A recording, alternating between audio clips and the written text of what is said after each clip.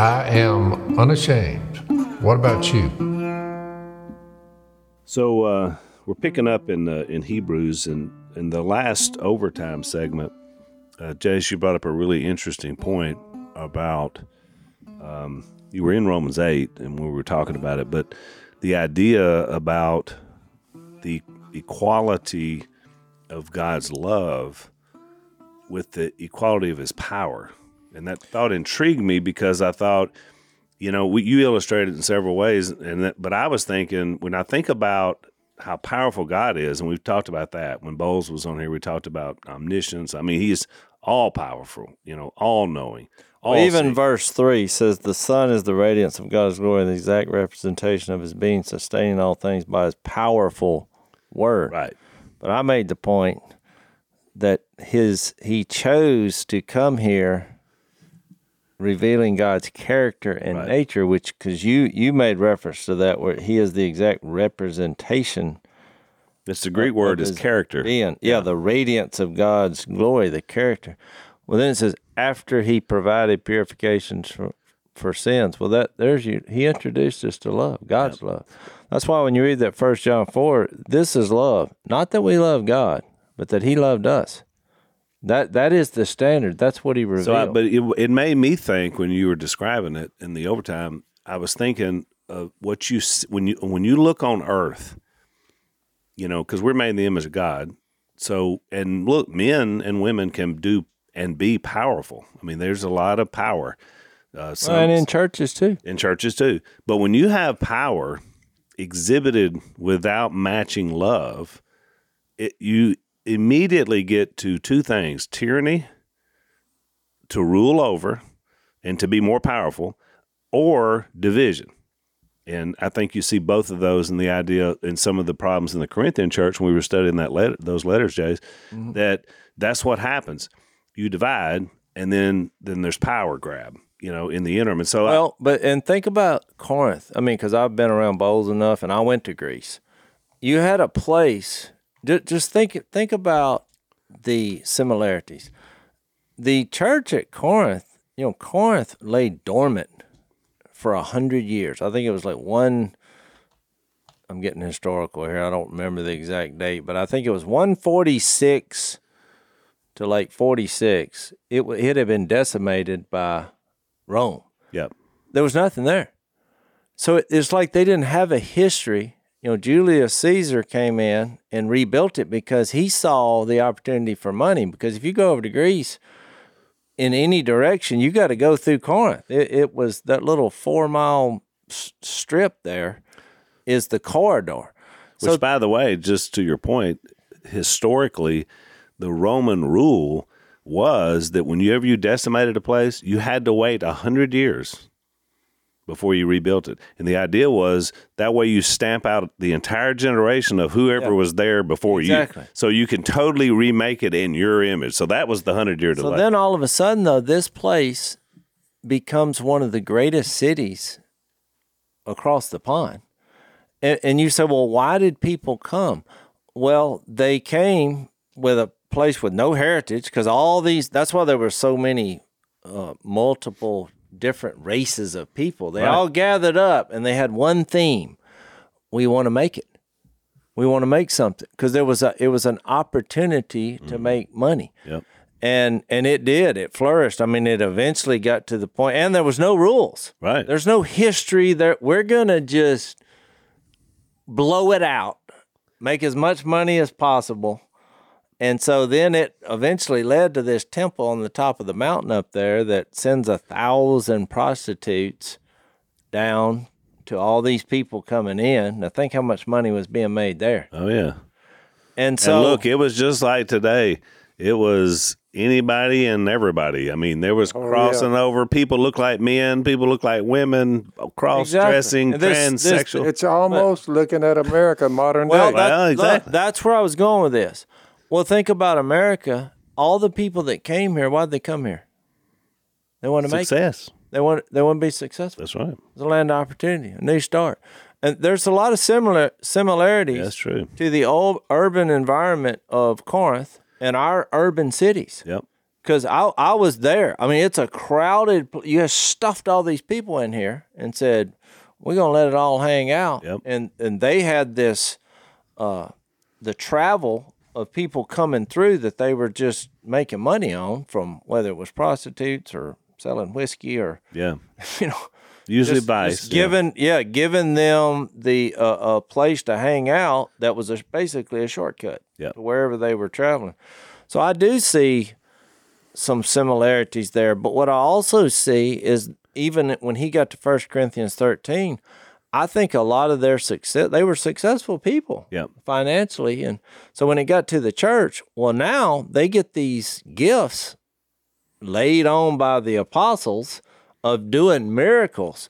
But if you have that environment, and I'm sure it was a successful church, I guarantee it was moving and shaking, but the same problem that what vices do, spiritual gifts can do, which is, oh, look at me. Look how good, look how successful I am. Divide. If I wasn't so successful, why would God be giving me this ability?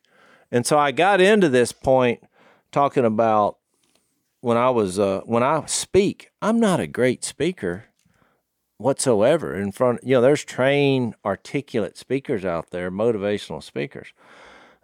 So the first time I give a speech, well, I'm sharing Jesus in a creative way from our past, your conversion, the duck calls, I'm telling a few jokes. But let's face it, I mean, you can hear 5 seconds into my accent, which noticeably stood out when I was in California because people kept asking me about it. Yeah. That it's not my training, it's not that.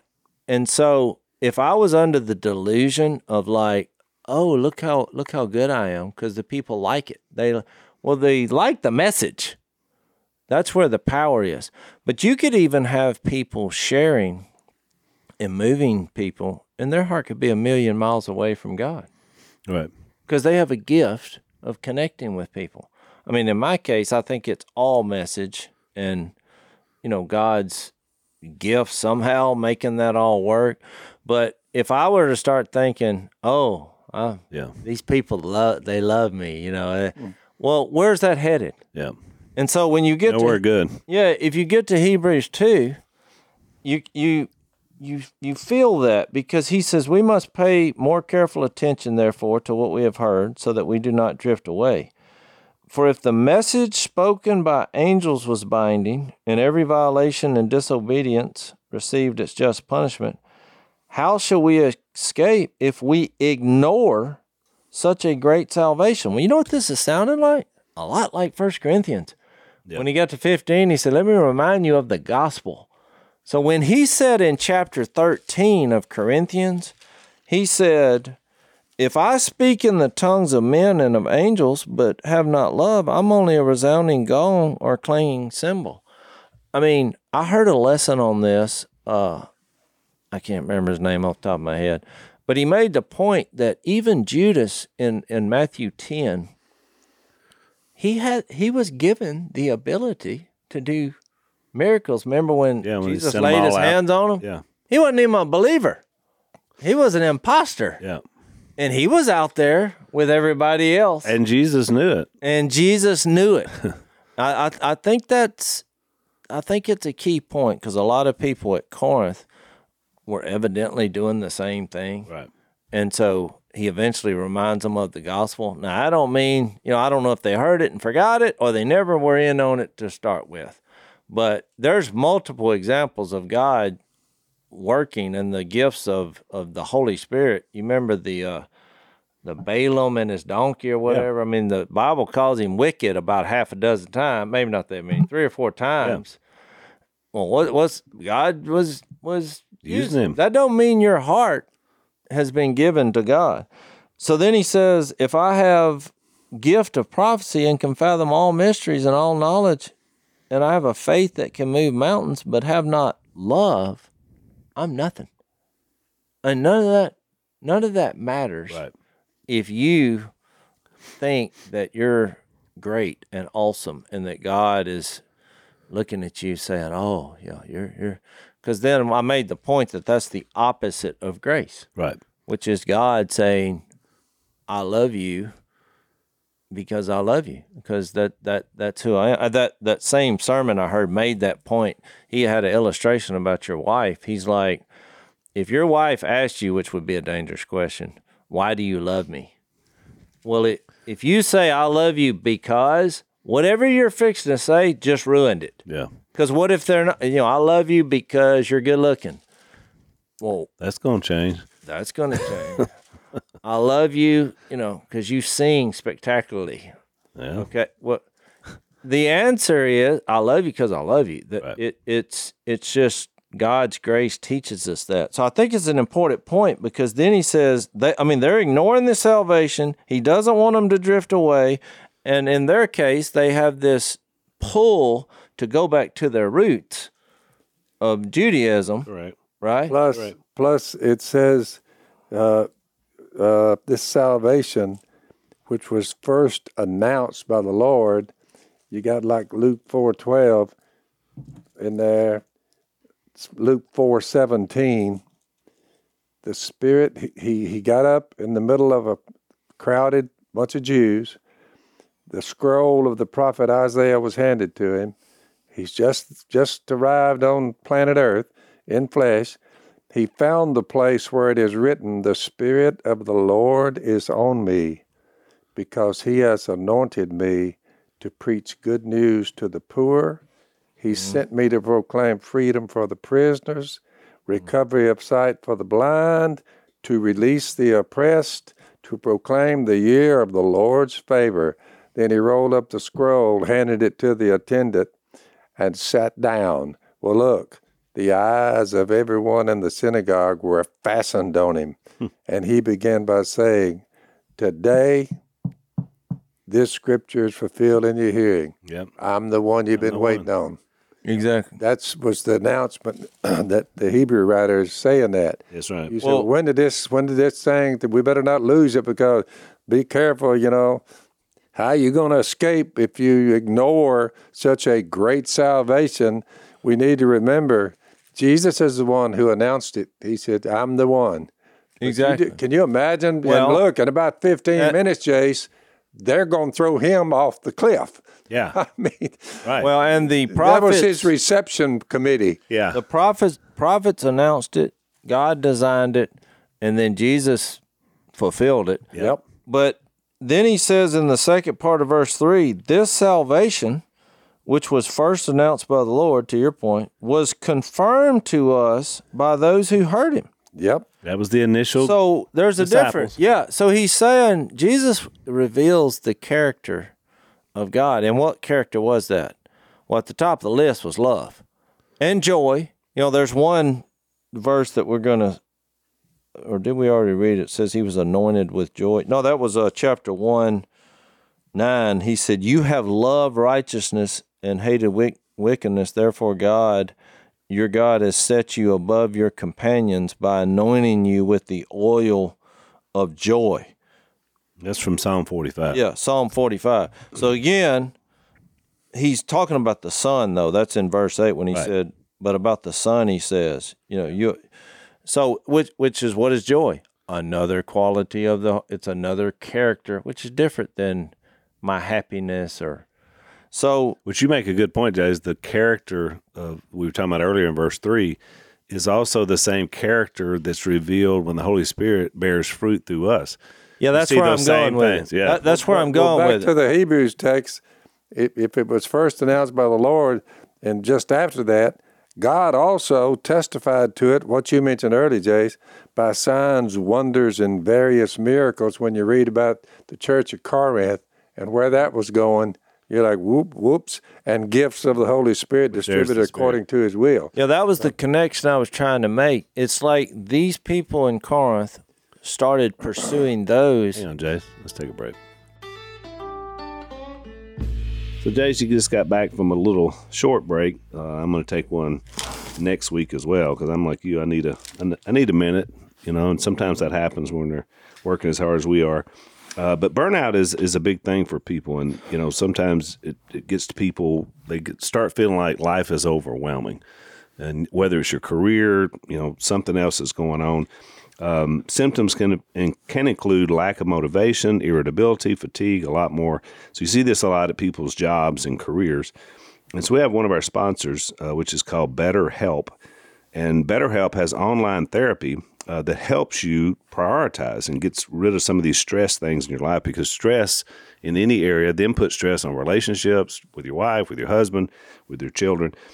So these guys have a great online therapy. They offer video, phone, even live chat sessions with your therapist.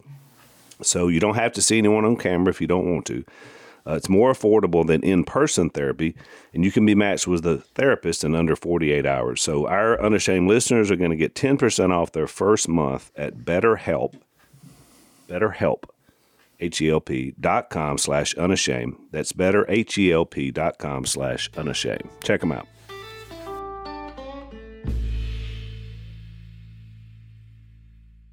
The people in Corinth started pursuing those as evidence that they were doing good. That's right. That God liked this to the point of that He's noticing them. Instead of, hey, look at him, it was, hey, look at me. That's it. That's what happened. Yeah. And so that's why the salvation is Jesus. It's not found anywhere else. You're not going to get it in the angelic world. You're not going to get it by doing awesome things and being good in your own ability. It's just, and not to say that good things are not happening, but you have to acknowledge that that's God. Even before you come to Him, He has given us abilities and gifts and talents. And to the people at Corinth, that's why he ended up by saying in 1 Corinthians 15, let me just explain something to you. Let me remind you of the gospel I preached to you, which you received and which you've taken. He said, because they had got it all messed up with the gifts of the Spirit, and they're all jumping around and hollering, and you know what I'm saying? Well, they missed, to Jason's point, they missed the point of the Holy Spirit to begin with. It was never to empower you for you. It was to empower you for Christ to do His will. And so that was the point they were missing. I do want to make a contextual point here about this section, because he says in verse 4, we said before when he starts out about chapter 1, he brings this idea about angels, and this is just as an illustration to show his superiority, as we've established. But in the passage we just read in 2:1-4, he's making a little bit of a transition. He's still using the same arguments because he's going to mention angels again, but he's making a transition now. And Jace, you hit the key word is salvation, because now he's going to go from talking about why Jesus is superior to angels is because of he's now a human being. So this last part of chapter 2, it's all about what does that mean? Why would humanity be valuable enough? Because you think about it, angels can't be saved from their sin that we can see in the Bible. That's never talked about. In fact, from the text that you mentioned in the last podcast, Ed and Peter, it sounds like once they fall, there's no coming back. No.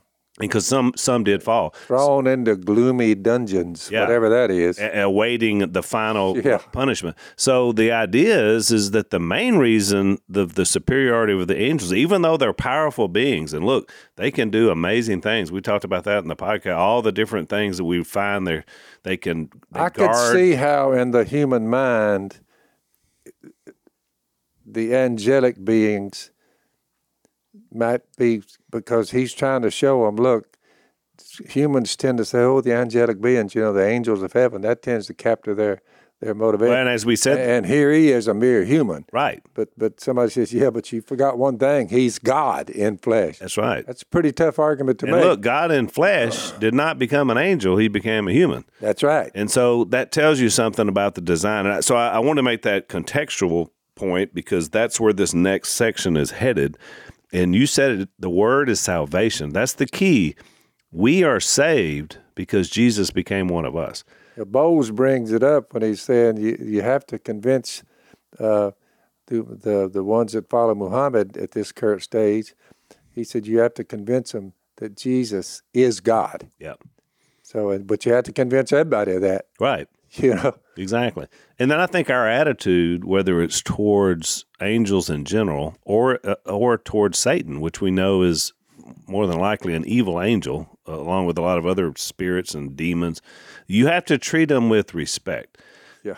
So the idea is they are very powerful. Be careful. They masquerade as angels of light, Exactly. which is a lie. That's a lie. And so it's easy to be sucked in by this. And so, I think they've tried to do it like in movies and stuff. Jess, you remember that movie about the Keanu Reeves and Al Pacino's? He was like a lawyer, and turns out Al Pacino was the devil just incarnate into some person. But the whole idea was a long scheme. Do you remember that movie? I can't remember the name of it. The little bit in verse 6, Al, and again, when God brings his firstborn into the world, talking about Jesus, he says, let all God's angels worship him.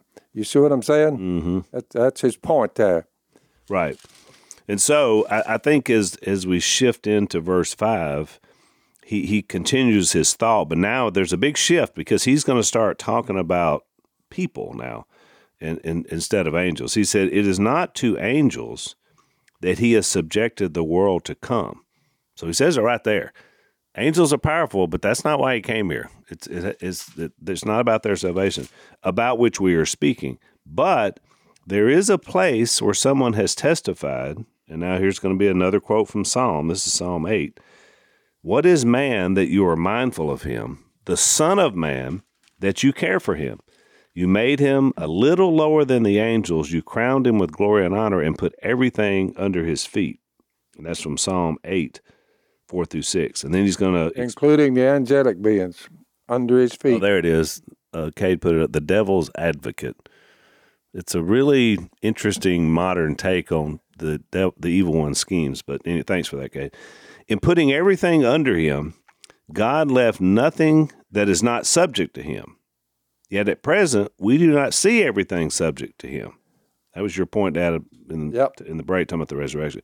But we see Jesus, who was made a little lower than the angels, twice he said that now crowned with glory and honor because he suffered death, so that by the grace of God, he might taste death for everyone. That's the ones in waiting. They've passed on. Their souls and spirits are alive, but they're waiting on their bodies. It's a mighty throne.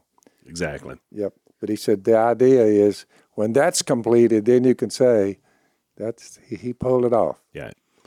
Well, you just need to make sure you're in on it. Right. You don't want to miss it. That's what he says earlier. Right. To my point, it says he revealed that by the grace of God, he might taste death for everyone.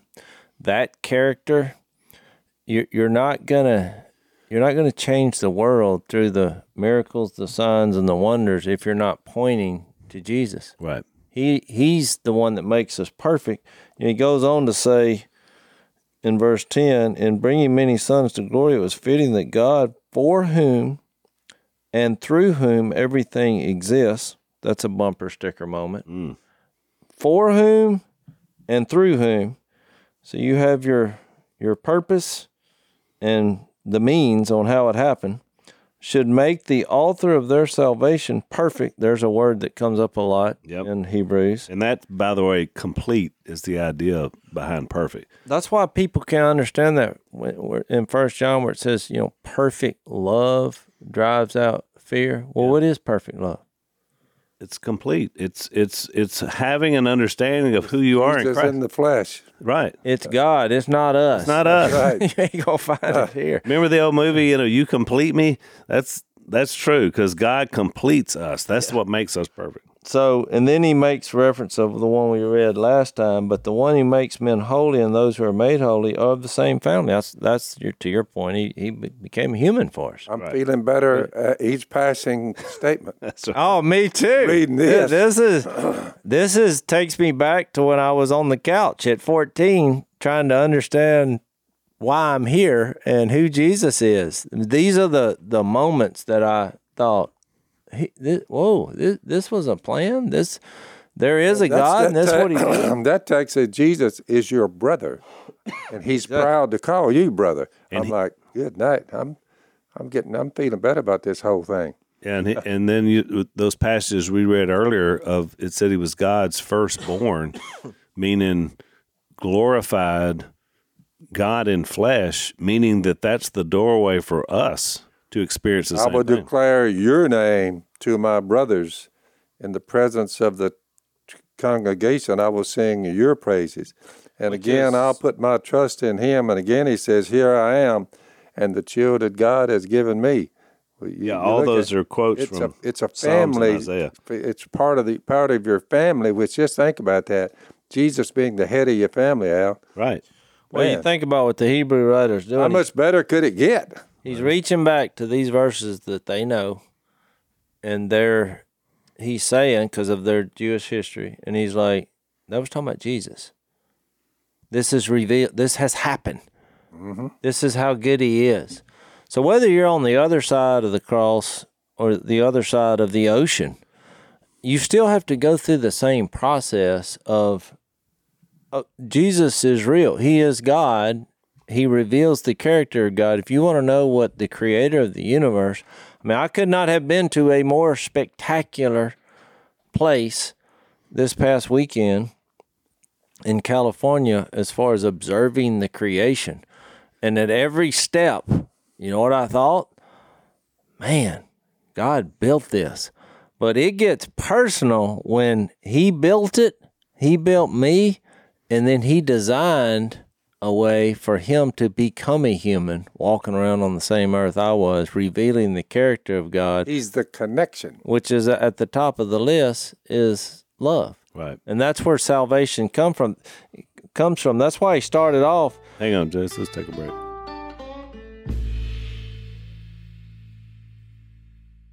He talked about that powerful word, and he talked about the confirmation of using the miracles and signs. But you just think, what could God do when it comes to revealing his power? I mean, what can he do? I mean, the better question is, what can he not do? Yep. I mean, if you want to see God's That power. Luke 4 over there we read, he was saying basically, I can do anything. Well, if God wanted to reveal his power, I think it'd take about 2 seconds to get the world's attention. Right. But he chose to do it through the greatest power as far as transforming hearts and souls, which is love, because that is his character. Right. So I was going to mention in verse 10, I wanted to highlight a word. So when he's talking, it's fitting that God, for whom and through whom everything exists, your bumper sticker, Jays, should make the author of their salvation. That word author, and it's the same one you see in Hebrews 12, the author and perfecter of our faith. That word for author can also mean pioneer or pathfinder. So you'll see that in other places. Same Greek word. But I love that idea about pioneer, because that really strikes at our sort of our American experience, because we think about pioneers, people that just took off across the West, dangers. I mean, to face all sorts of things, to be able to, set their own roots and to show that we can go this way and we can survive and we can build. That was the concept behind this word of what Jesus did for us. He is the author. He is the pioneer of our salvation and our faith, according to Hebrews chapter 12. When you think about it, Al, Gnosticism says, I mean, he really wasn't God. The Hebrew writer said, since the children have flesh and blood, he, Jesus, too, shared in their humanity, so that by his death he might destroy him who holds the power of death, that is the devil. You say, well, what in the world? If he says he shared in their humanity, he became a human. Right. And which, by the way, John over there said, don't believe every spirit, but test the spirits from God, because many false prophets are going out in the world. This is how you can recognize the Spirit of God. Every spirit that acknowledges that Jesus Christ has come in the flesh is from God. And every spirit that does not acknowledge Jesus is not from God. Yeah. Start there when you're hearing people pontificate on various issues. If they don't believe Jesus came in flesh, they're out. But they're still being debated today. Still being debated. People even listening to our voices, they can say, well, wait a minute. I thought you said he was the Son of God in Hebrews 1:3. The Son is the radiance of God's glory and the exact representation of his being. And now over here you're saying, well, He's human. he became since the children have flesh and blood, he too shared in their humanity. I think it's pretty clear he became a human. Yep. But my point is that, and I brought this up before, but I think it's needed to be said. You know, they came out, my buddy Dallas, they come up with The Chosen, and they show more of the humanity of Jesus. Well, they didn't get that. That wasn't something they made up. They've been reading the book of Hebrews. He became a human. That's right. That's right. They showed it, and people go, Oh, yeah. oh, whoa. I saw Jesus smiling. I saw him down there drinking wine with a bunch of sinners. Oh, I mean, wait a minute. he's a drunkard. Yeah. Which, by the way, is what they said about him in his day. Well, exactly. And he's not doing they're not portraying anything that is not logical, in my opinion, of reading the Gospels. Right. His character and his heart are perfect. But he was a human. He had struggles. I mean, he goes on to say he was tempted in every way. Where's that? Or is that when we get to Yeah, that's at the end. That's 18. Yeah. He says in verse 17, for this reason he had to be made like his brothers in every way. He was a bona fide human in order that he might become a merciful and faithful high priest in service to God, and that he might make atonement for the sins of the people. Because he himself suffered when he was tempted, he is able to help those who are being tempted. An indestructible God said, I'm going to become a human being, and I'm going to die for the sins of the world, and my blood will cleanse them. Yeah. 3 days later, I will also give them eternal life by being raised from the dead. Yeah. How hard can it be? Well, it's pretty difficult, Phil, for people to wrap their head around. I was jumping ahead to chapter 4:15 when he says we don't have a high priest who is unable to sympathize with our weaknesses, but we have one who has been tempted in every way, just as we are. Here's the key. Yet was without sin. His character was flawless. It was perfect. That's how this salvation came to be, because it was an innocent sacrifice for our sins. Now, he's using the illustration of their system where the high priest was offering sacrifices. But I got news for you. The implied fact in that is that that high priest had problems just like you did. Yeah, and one of them was he died and stayed dead. Yeah. Well, yeah, and he sinned, just like I do. The difference in Jesus, he might have had struggles, he might have had problems, but he didn't have any sins, and that's a huge difference. But we don't want to embrace the idea that he had struggles and problems as a human. He was tempted in every way. What does that mean? He had struggles, temptations, and issues, and life happened. I mean, the devil even tried to convince him. He became a human. The difference was how he responded to that. So then people get in there and start trying to say, well, when he cleared that temple, now that looked like a fit of rage to me. Hebrews 4 says, yet was without sin. Well, whatever he did wasn't sinful. Righteous indignation of some sort, but not sinful. That was holy.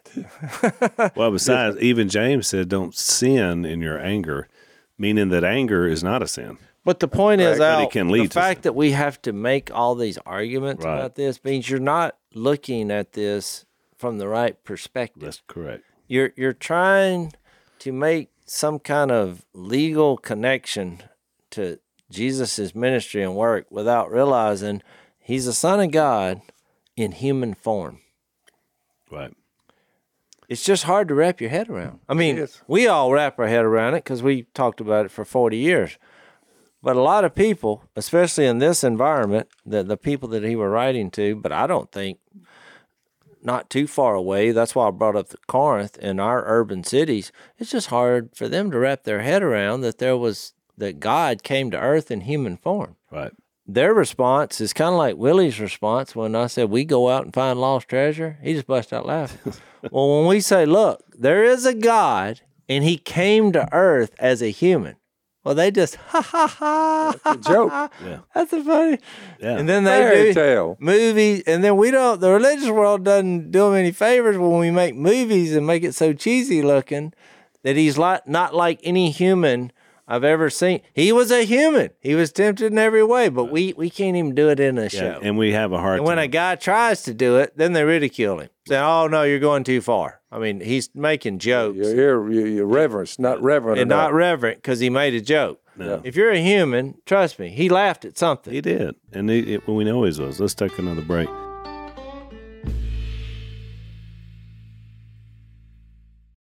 So I made the point, Jason, in the podcast that you weren't here for, that one of the reasons, and this is just my opinion, about why I think that this was such a problem, because he spent a big section making this comparison. Even this last one, we didn't read the one verse in there, but that one little verse in 16, for it is not angels he helps, but Abraham's descendants. So he's still on that same thought about back to angels. He is. And one of the reasons why I think he makes the comparison, and I mentioned this before, is that from a Jewish mindset, think about this.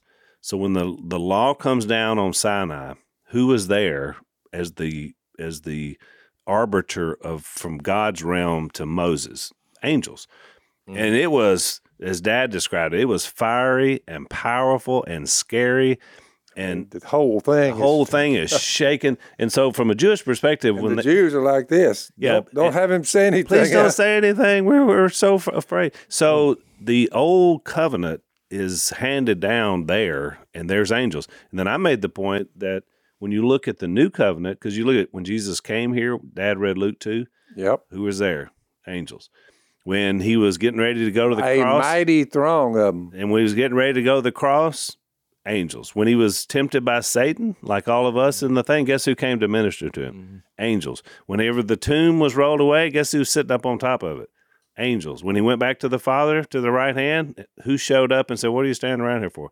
More angels. So really, what are you looking at? The same way he's leaving, he's going to come back. So my point is, but whether it's the old covenant or Jesus and the new covenant, angels were a big part of that. So I could see why people would think, oh man, they're more than us. But I think plus they didn't claim to become flesh. I will say, when the three of them were talking, three men looked like three men talking before the destruction of Sodom and Gomorrah. Yeah, the angels and they thought they were humans. Yep, the people around Sodom and Gomorrah. They said, bring them guys out. We want to have sex with them. Right. And of course, their place was, get out of here a lot because we're fixing to obliterate this thing. But I mean, it's amazing that they came in human form. Right. And there were three of them at first, then one left. You say, wonder who that Same was. with Shadrach, Meshach, and Abednego in the fiery furnace. All of a sudden, some guy shows up. Who's that guy? Yeah. But the point is, if to the recipients of this, they were familiar with the Old Testament. What happened with angels in the Old Testament? They were agents of power. Yep.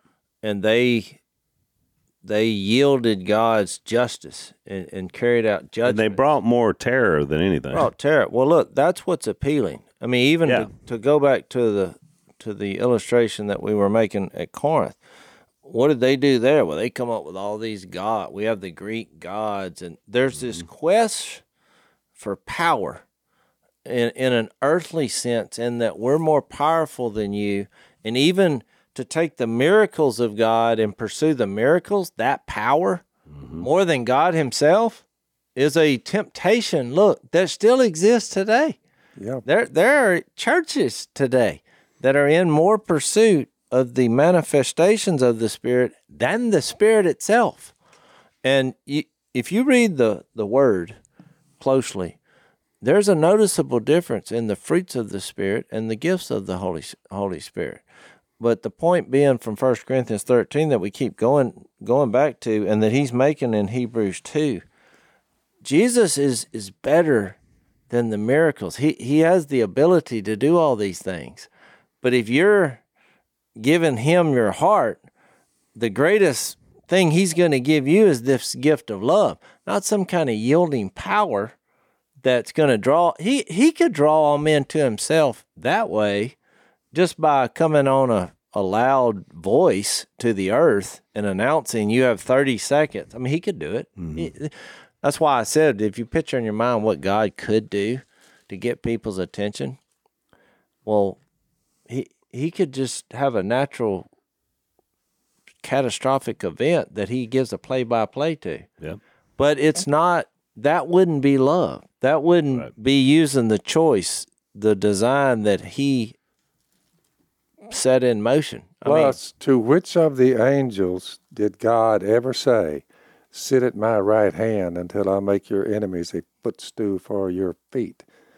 They're just ministering spirits, you say. That covers it right there.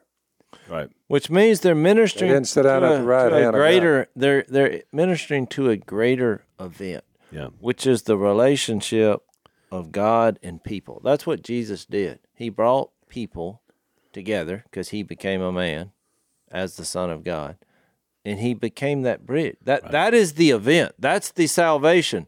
The miracles pointed to that. And what was the result of it? The character of God is revealed in Jesus and in us. Yep. Which is what? Love, joy, peace, patience, kindness, good. That's was the point in 1 Corinthians.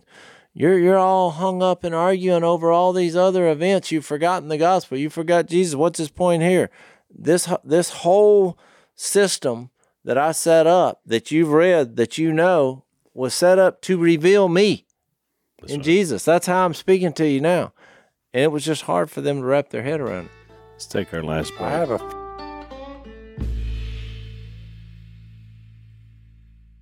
pretty good feeling if I know I'm traveling around, walking outside, getting in my truck, going into the woods. I feel pretty good if I got an angel or two hanging around.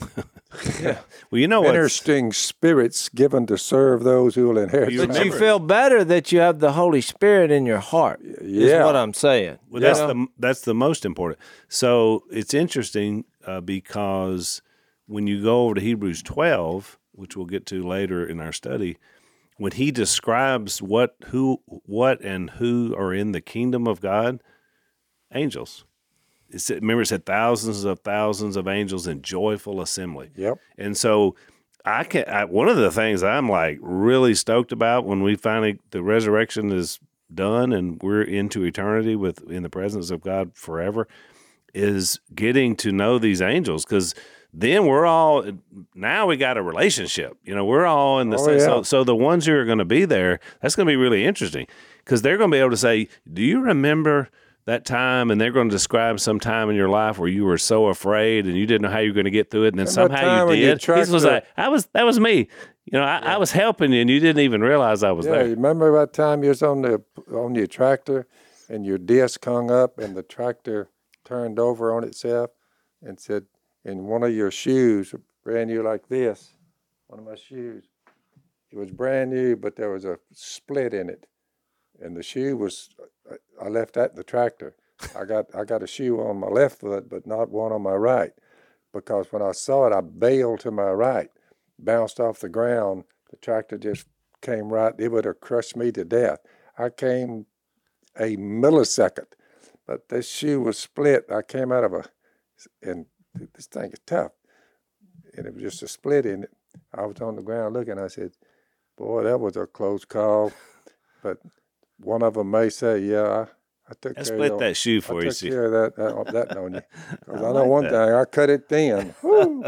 Yeah, and I mean that's what I'm saying. I mean, one of the things I imagine about, and I could be totally wrong about what it's going to be like, but I just imagine a lot of conversations about figuring stuff out in your life that you didn't have an earthly explanation for, but then somebody says on the divine side or on the other realm side says, "Oh yeah, I was in on that one." Some have entertained angels without knowing it. Because Jace, we read that scripture that says, I think it's in Matthew, where Jesus says, says don't hurt little children.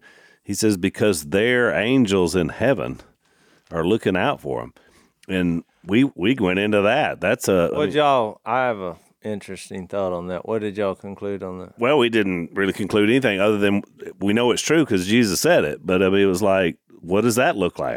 It sounds like he's saying that every child has an angel looking Oh, at I them. agree. I think Yeah. that's what it is. Because I think this, we tend to look at Because it said there ain't THEIR. we tend to look at it as saved and lost, right? Yeah, You're either saved or lost or saved. But what about when you're a kid? that's right. How would you classify that? Well, I didn't read this out of the book. I came up with safe. You're safe, you're lost, you're saved in Jesus. Right.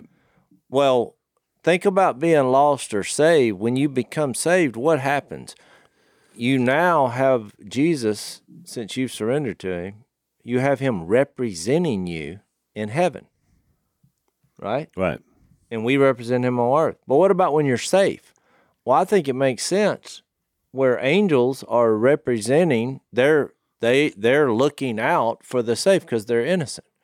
And so that makes perfect sense to me. Because life is bigger than, we only think about what's happening on the earth. But if our citizenship is in heaven, and that's where we came from, we were created by God. Well, we have representation up there. Right. And I think kids have angels. He's perfectly aware of the injustices that especially happen to the innocent. And I believe every one of those kids that have lost their life will experience heaven because they're safe. Right. They didn't need the blood of Jesus because they didn't do anything wrong. I mean, Jesus dying for them showed the same love that I think the angel representation shows. I mean, because you're like, well, why do they have angels? Because he loves them. Right. He cares for them. He don't want anything to happen to them. Yeah. That's why he said when the children came up, he's like, hey, you let them come. Right. You don't shut it. He made a real point on several occasions about children. Jesus did, and it really should give us cautionary looks to see what we do as a culture, as a country, as a world, and how we react to children. I mean, I'm telling you, and we've talked about it before, some of the things that are going on in our own culture against kids, it really are to, because look, these angels are powerful. And so you start messing around with the kids, you better look out is all I can tell you. And the threat won't be from us as much as from them. And trust me, they can put stuff on you that's way worse than what we can put on. Judgment's on its way. Yep. I believe that. And I believe he made a strong point about that. What I was going to say, for some reason, the world in the movie making business, they're enamored with angels. Yeah. There's been so many movies about angels. A lot of modern stuff, about it. Yeah, and I thought, is it because the Hebrew writer said, look, Jesus is better than the angels? And they're like, oh, well, let's do things about angels then. It's like they don't really embrace movies about Jesus. I mean, even The Passion got a lot of controversy. Sure. You can do anything you want to in the angel world because people are curious about that. But it reminded me of the story in 2 Kings. You remember it's a pretty famous story when in verse 15 when it said the servant of the man of God got up and went out early, and an army with horses and chariots had surrounded the city. "Oh, my Lord, what shall we do?" the servant asked. "Don't be afraid," the prophet answered. "Those who are with us are more than those who are with them."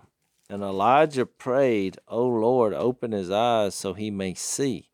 Then the Lord opened the servant's eyes, and he looked and saw the hills full of horses and chariots of fire around Elisha. I don't know if you want to call those angels or just energy, or I'm leaning toward angels. I think it was angels. So, but here's my point. Well, why didn't he just start there? Why do we have to go through the process of not seeing? And then you're getting back to faith. Because he's going to get to faith eventually. God, in his wisdom, knew how to reach us. And that's why he created this the way he did and the way he created us. But every time that something powerful happens, us as human, we're distracted by that. We like the power. We're like, oh, well, yeah, look who's on our, now all of a sudden he's puffed up, but guess what? That's a dangerous position to be in. Because all of a sudden, then you start thinking, well, he must think I'm pretty important to send all these angels down here. He's missed the entire point on who's behind that. So my question is, Jace, did Elisha, did he see them first, or did he just know they were there? He knew they were there. That's what I think. Just like what you said. He wasn't even seeing it. I think he was just saying, oh, he didn't see them. Show him, guys. Show him what you got. He knew that it was about God, and he's fully aware from all the Old Testament stories that were going on that God has angels, and this creation order is. And there are bad angels, the ones that have fallen, from grace, or however you want to put it. But so here we get to Hebrews, and even in Colossians, there was this temptation to worship these angelic beings over the Lord, and you're like, why? How could that? That doesn't make any sense. But you see it. That's what I kept trying to connect the dot. You see it today as we want the power yielding aspects of God more than God through the Lord. Because when you look at what Jesus did, you're like, oh, so he died. I mean, there's not where people. It bothers people when he came out with the sword, and you're like, okay, now it's on. Peter, whack, cuts the ear off. Well, all of us, and especially us that like the kinds of movies we like, from ultimate fighting to gladiators, and we're like, now it's on. Jesus is fixed to call down the angels. We're fixed to watch the most spectacular show ever. Nope, he said nothing. He went, was beaten. It's just not appealing to see the character of God for us in that way, based on who. So I'm gonna build on that in our overtime segment, because I'm gonna pull up Paul Harvey and tell the rest of the story of the one you told earlier to prove the point that you just made.